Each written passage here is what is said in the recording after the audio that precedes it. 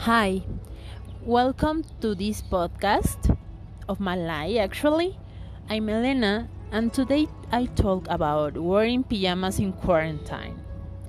First of all, I've seen that the pajamas mood is an informed and comfortable way to stay in home, but for me that's so disagreeable. I remember that I really tried to stay in pajama at the start of this pandemic, but I never got used to wearing all day pajama. It's because I think that my pajama has to titty. It's the clothes that I rest into my bed. In other words, my pajama need to be clean for me. When I was younger, I used to wake up so late, but that was an excuse for not change my ordinary clothes. Well, believe or not, I used to wearing sport clothes and it's extremely thing that I did in that lockdown. That's not to say that I don't like the comfortable clothes. No. Before the COVID, I used to work in a casual business dress code. But I need some time to get used to staying in home and all the things that it involves. For example, the relationships. In the past, people used to greet to someone with a kiss or a hug or even both.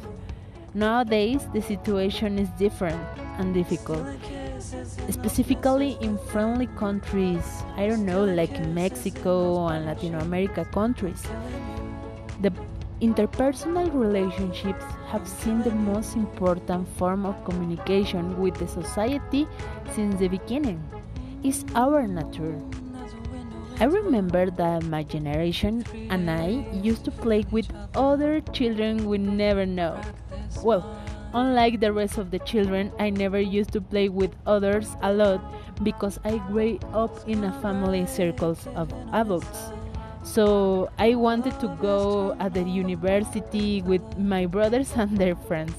Anyways, it was a particular moment of my life that I remember it with love. Now it's so different.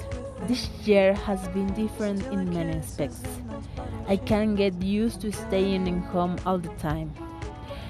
Before that, I used to go to concerts, visit the museums, the theaters, the festivals. I don't know, even something basic how I used to see my friends and eventually we go a pub or a party. At first was really hard because I had a lot of anxiety. But now I'm getting used to surviving with this new form of the life. I usually practice meditation, yoga. I try to eat healthy food. And finally, but not for least, I consider that emotional health is so important to work. Sometimes I don't like it, but it's because I'm not used to doing a pause, a break in my life.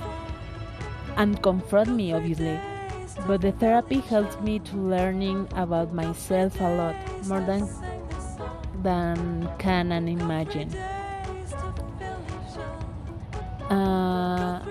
I think that in Mexico we are used to underestimating the emotional health, and we try to pretend that the situation is well or enough to survive, even when I know that isn't true. Today exist many society programs that we could find support in emotional issues in that pandemic moment. But first step is the self-care and obviously the self-love. Thank you.